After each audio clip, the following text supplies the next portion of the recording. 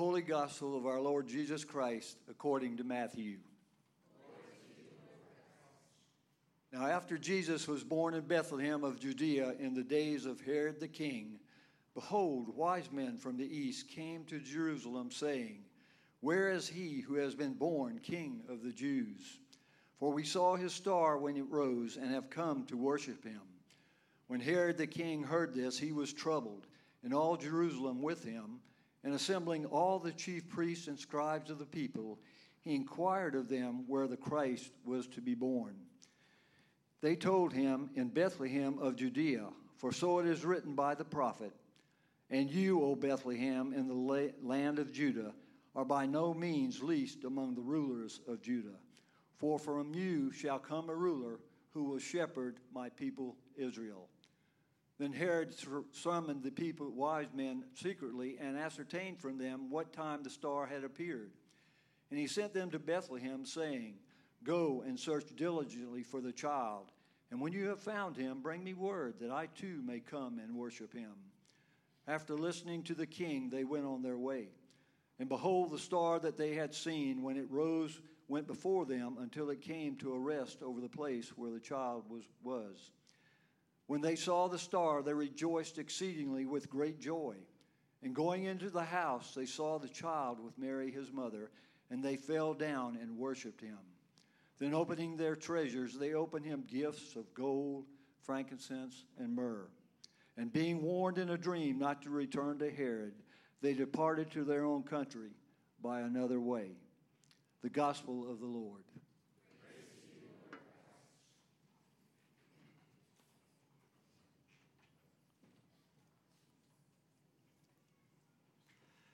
All right, good morning.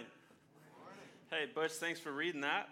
Also, thank you for sticking to that passage. He warned me in the lobby he might read Revelation 2, and let's just say the messages have a very different vibe than what we're going for this morning. Good morning and Happy New Year. Thank you for that such warm response.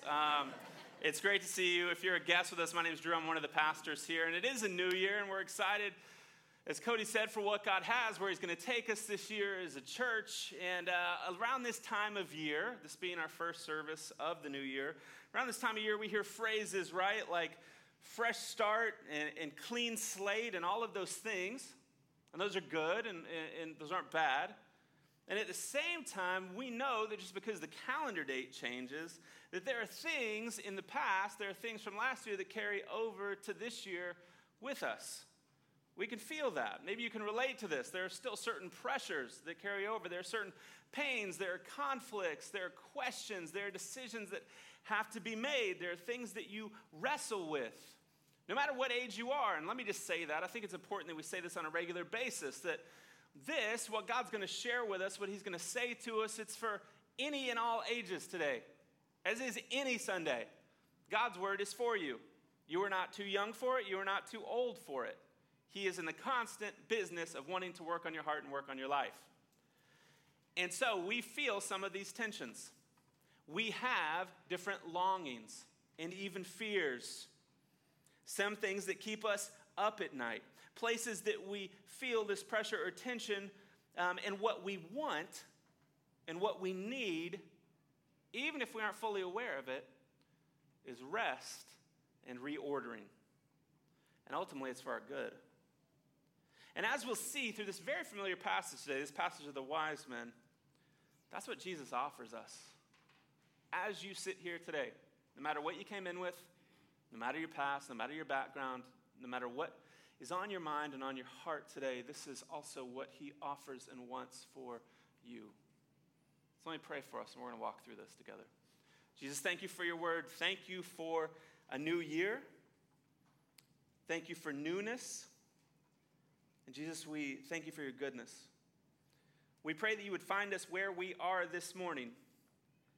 Every age, every heart, everything on our mind, every tension that we feel, every longing we have, the fears that we bring in with us, would you find us there? Would you speak to us? Would you saturate us with the truth of your gospel and what that means for us? For our good, for your glory, we pray this in your name, Jesus. Amen. All right, let us walk through this. Matthew chapter 2, here's how it starts. Now after Jesus was born in Bethlehem of Judea in the days of Herod the king, behold, wise men from the east came to Jerusalem, saying, "Where is he who has been born King of the Jews?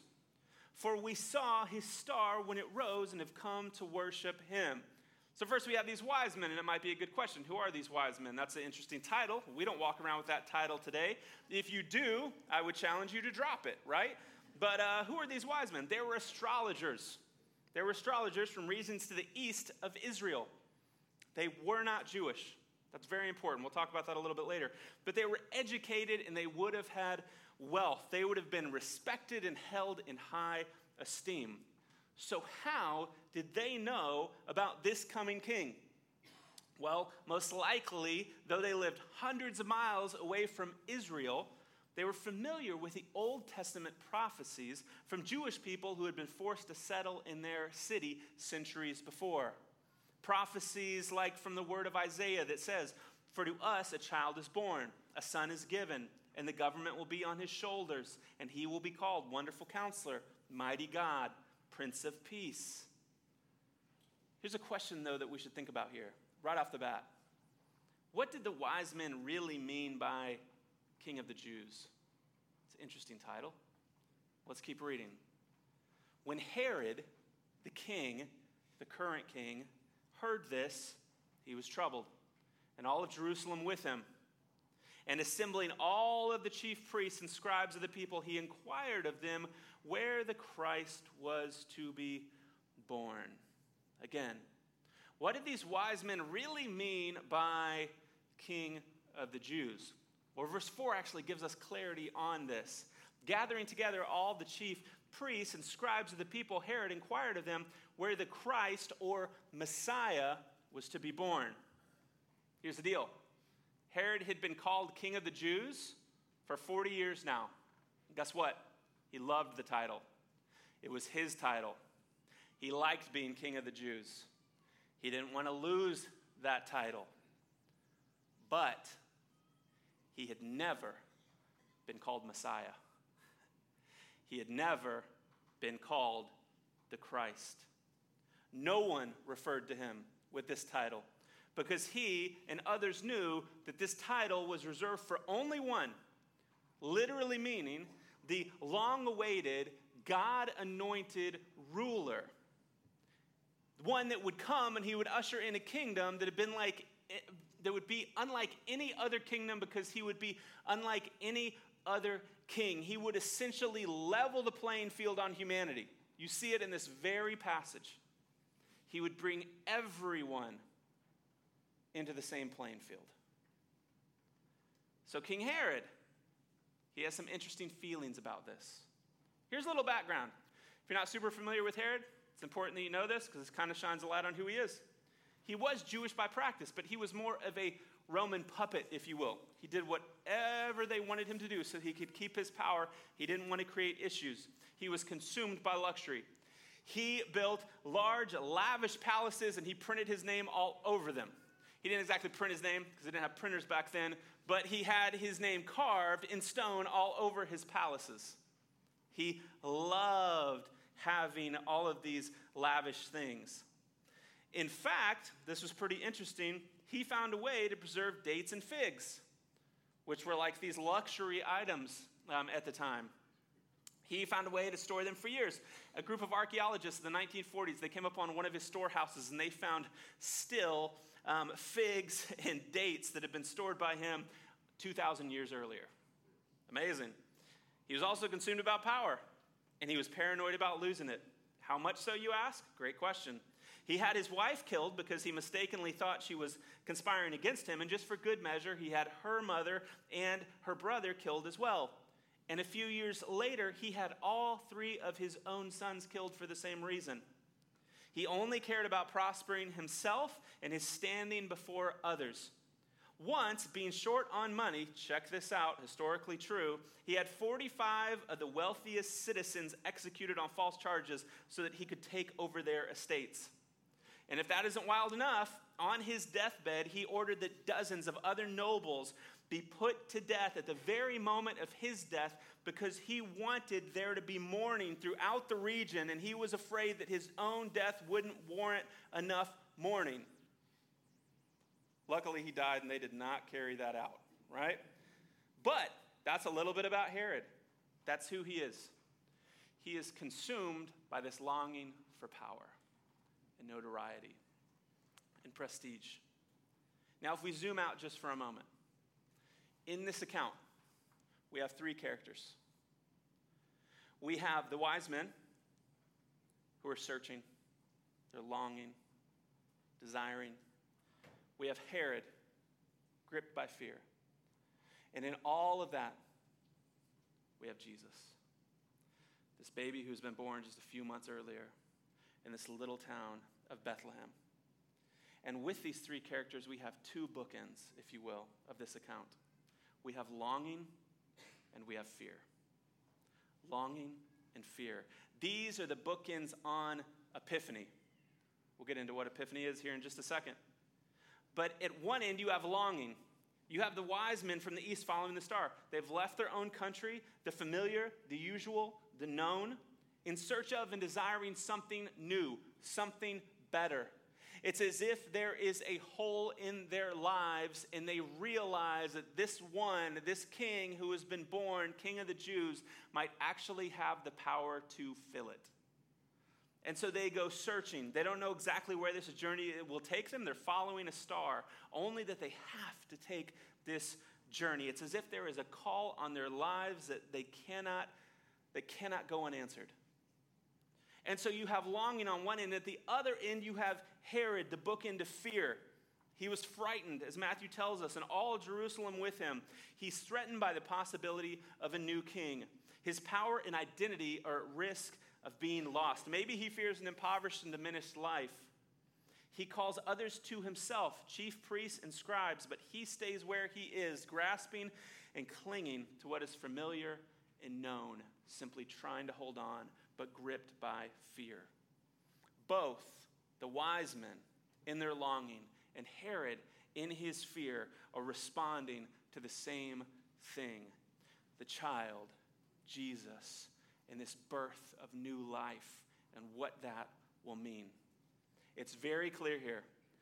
Herod is scared of Jesus because he sees him as a threat to his greatest longing, which is power. And when that's threatened, fear creeps in, and so it keeps him at a distance. And here's the deal. I can relate with this.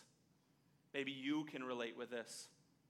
Because we can do the same thing. We're afraid, even though we're Christians, for those who are, if you have a relationship with Jesus, and if you don't, you're welcome here. Thanks for exploring the faith with us.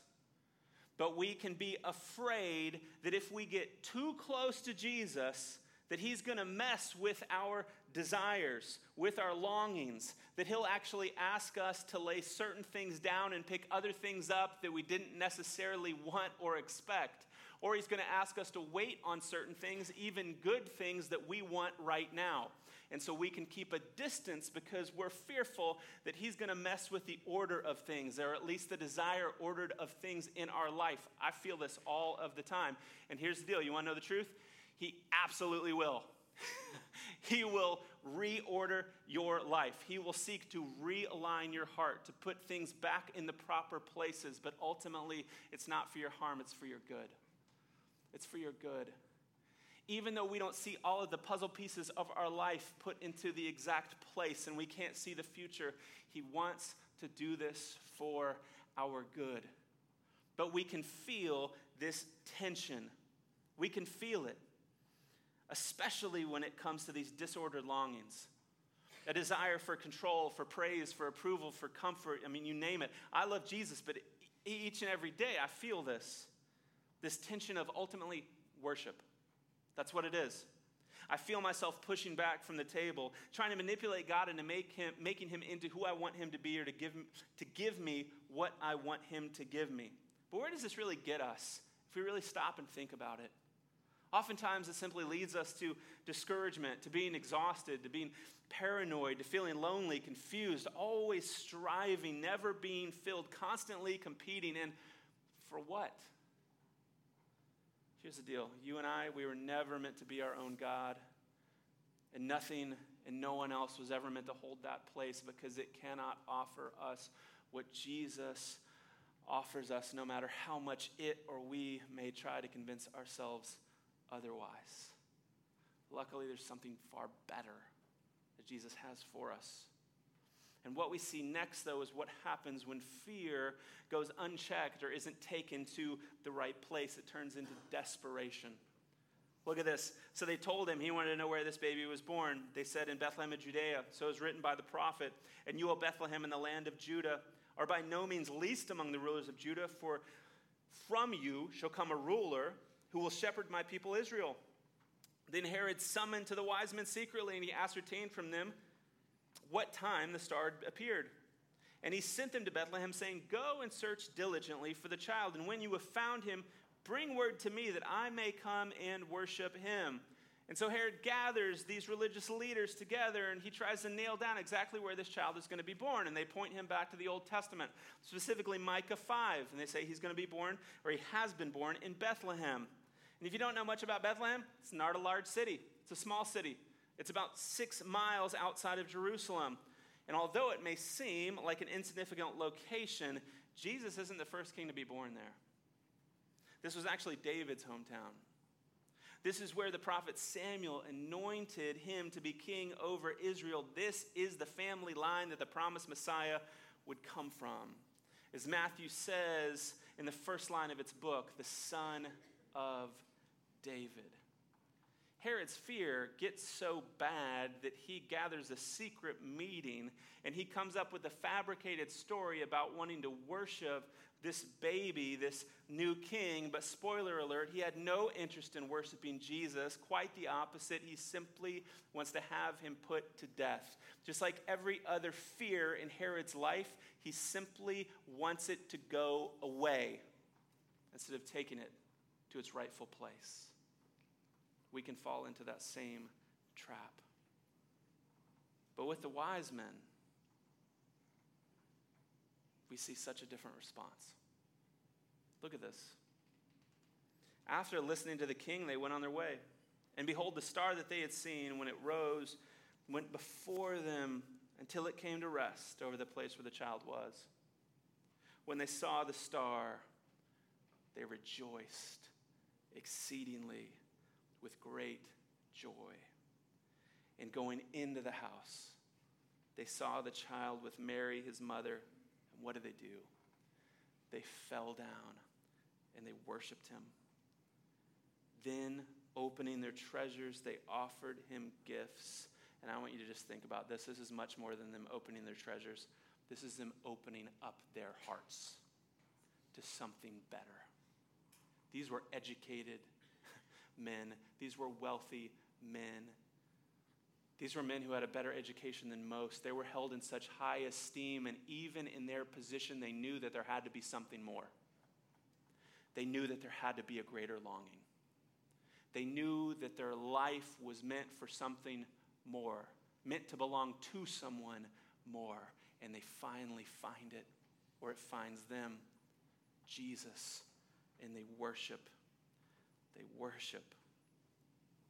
They opened their treasures. They offered him these gifts, gold and frankincense and myrrh, and being warned in a dream, thank goodness for that dream, thank you God, not to return to Herod, they departed to their own country by another way. Now, I don't want to it's called eisegesis. I'm not just going to put my own thoughts into this, but I do have a thought that comes to mind when it says this. I find it so interesting. It says, obviously they wanted to avoid Herod, but it says they returned another way, and I can't help but think about how they came to him, seeking to worship. They worship their Savior, and they leave a different way. And isn't that true of all of us? When we encounter Jesus, that we're forever changed. As he seeks to actually realign and do work on our heart and our lives and reorder things, that we're forever changed. You don't leave the same. I find that so interesting. So interesting. And so how do they respond? They worship. Their greatest longing is now found in Jesus. And they are able to give what was most valuable to them because they found something more valuable. Gold, frankincense, and myrrh, not cheap, incredibly expensive, but they lay it all down and give it to Jesus. Now everything comes underneath him. That's what I love. Everything comes underneath him. It's reordered, if you will. Silas, he's about to turn 5, and this year he's finally started to understand what Christmas is about. Thank goodness. It's been really fun. It was fun around the house.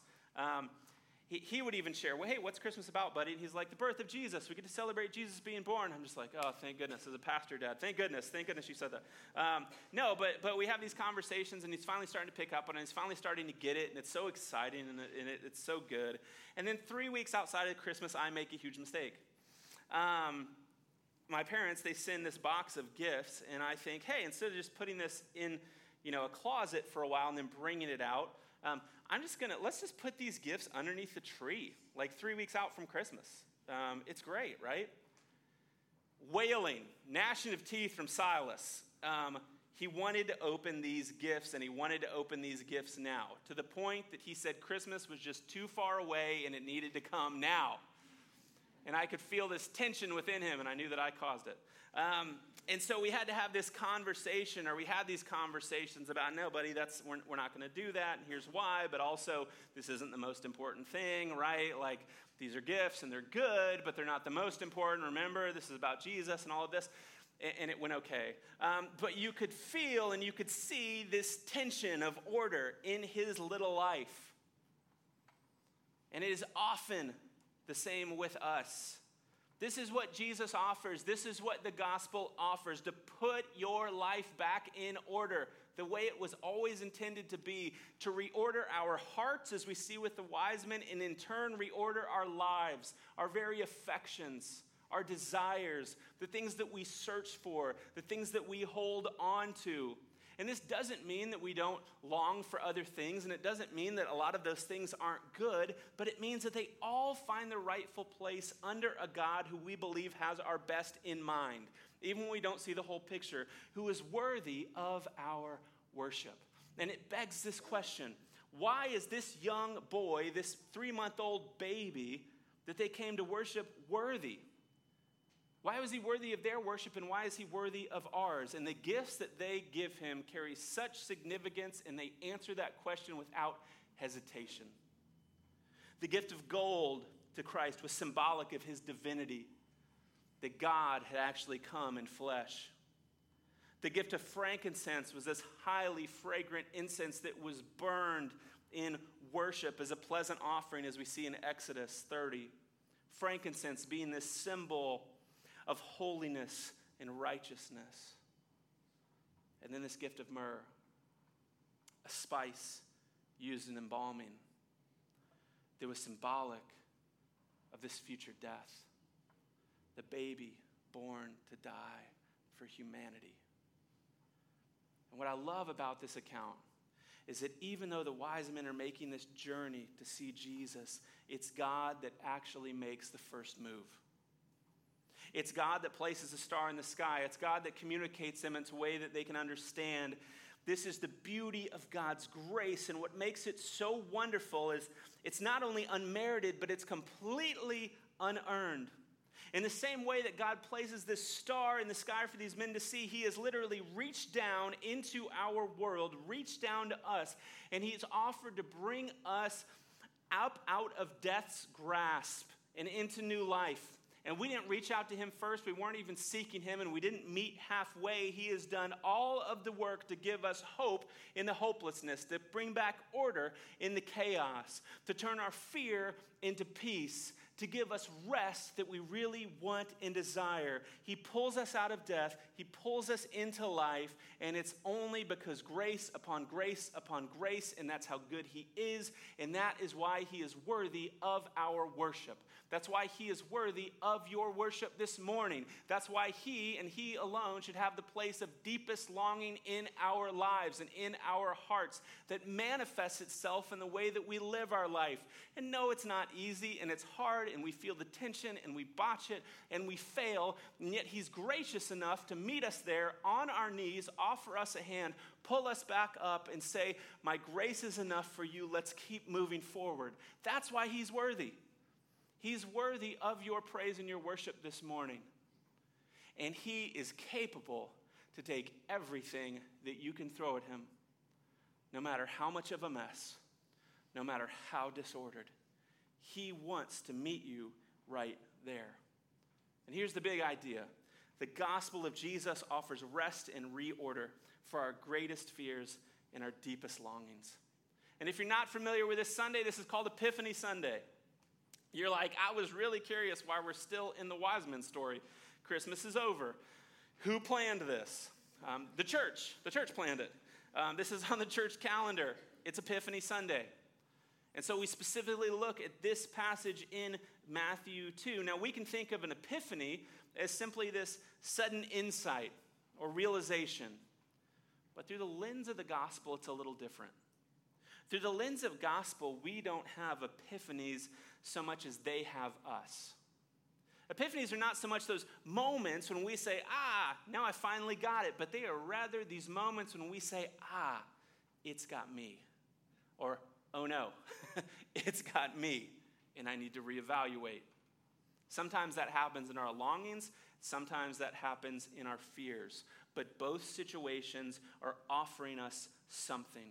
And both are seeking a response from us. That's what epiphanies do. They give us a glimpse into ourselves, our life, our world, and then they call for and ask for a response. That response is what distinguishes the wise men from Herod. They both had epiphanies.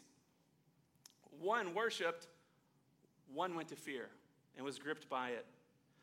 For one party, life is reordered. And for the other, it couldn't be further than that. Both the wise men and Herod, if we're going to be honest, they live within each of us. It's convicting, I know, but it's true. We feel this tension. They're a part of us.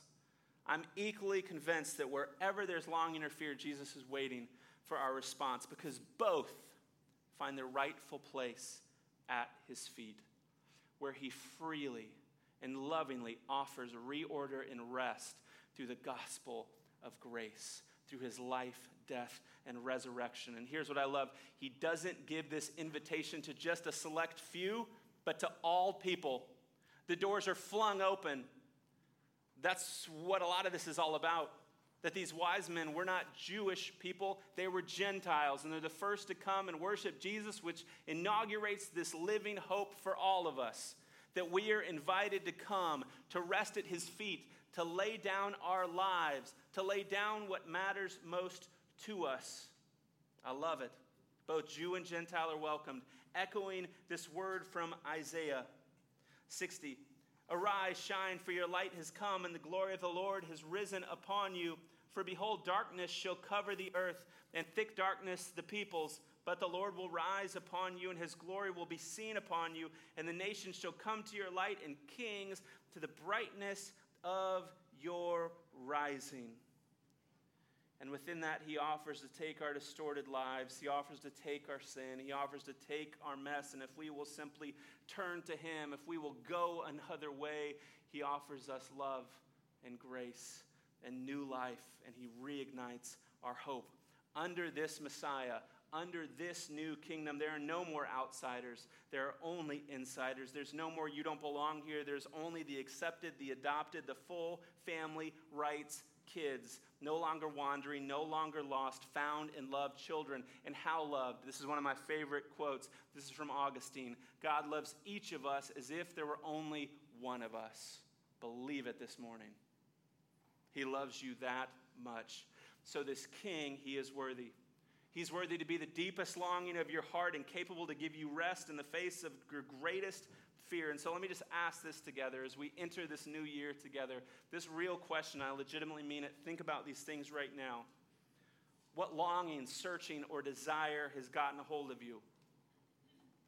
What longing, as good as it is, needs to be reordered and placed under Jesus? That we would trust him with it. What longing, as good as it is, has become distorted and has become more important than Jesus. It's taken his rightful place to the point that maybe you've even taken things into your own hands to try to force a desired outcome. What longings, as good as it is, has become a demand to the point that life feels incomplete without it, and we need to hand that over to Jesus. Place it underneath him. What longings simply aren't good if we're being honest, and they need to be humbly handed over and replaced with a greater God-given desire and purpose that's found in the gospel? What fears have gotten a hold of you? What keeps you paralyzed and unable to leave the place that you are? What is it about your life or relationships that you least want to face and deal with? Who or what situation creates waves of panic and anxiety? What do you most fear losing? And what would it look like to hand that over to Jesus? What would it look like to trust that God is able to handle your greatest fears and give you rest? I want you to hear these words. Hear these words of your Savior Jesus, the baby born to die, the one that flings open the doors to all men, women, and child who will come humbly at his feet. Fear not, for I am with you. I am humble in heart, and you will find rest for your soul. For my yoke is easy, and my burden is light. No matter who you are, no matter where you are in this journey, Jesus invites you to come, and he will meet you right there. The gospel of Jesus offers rest and reorder for our greatest fears and our deepest longings. I could use that. Could you use that today?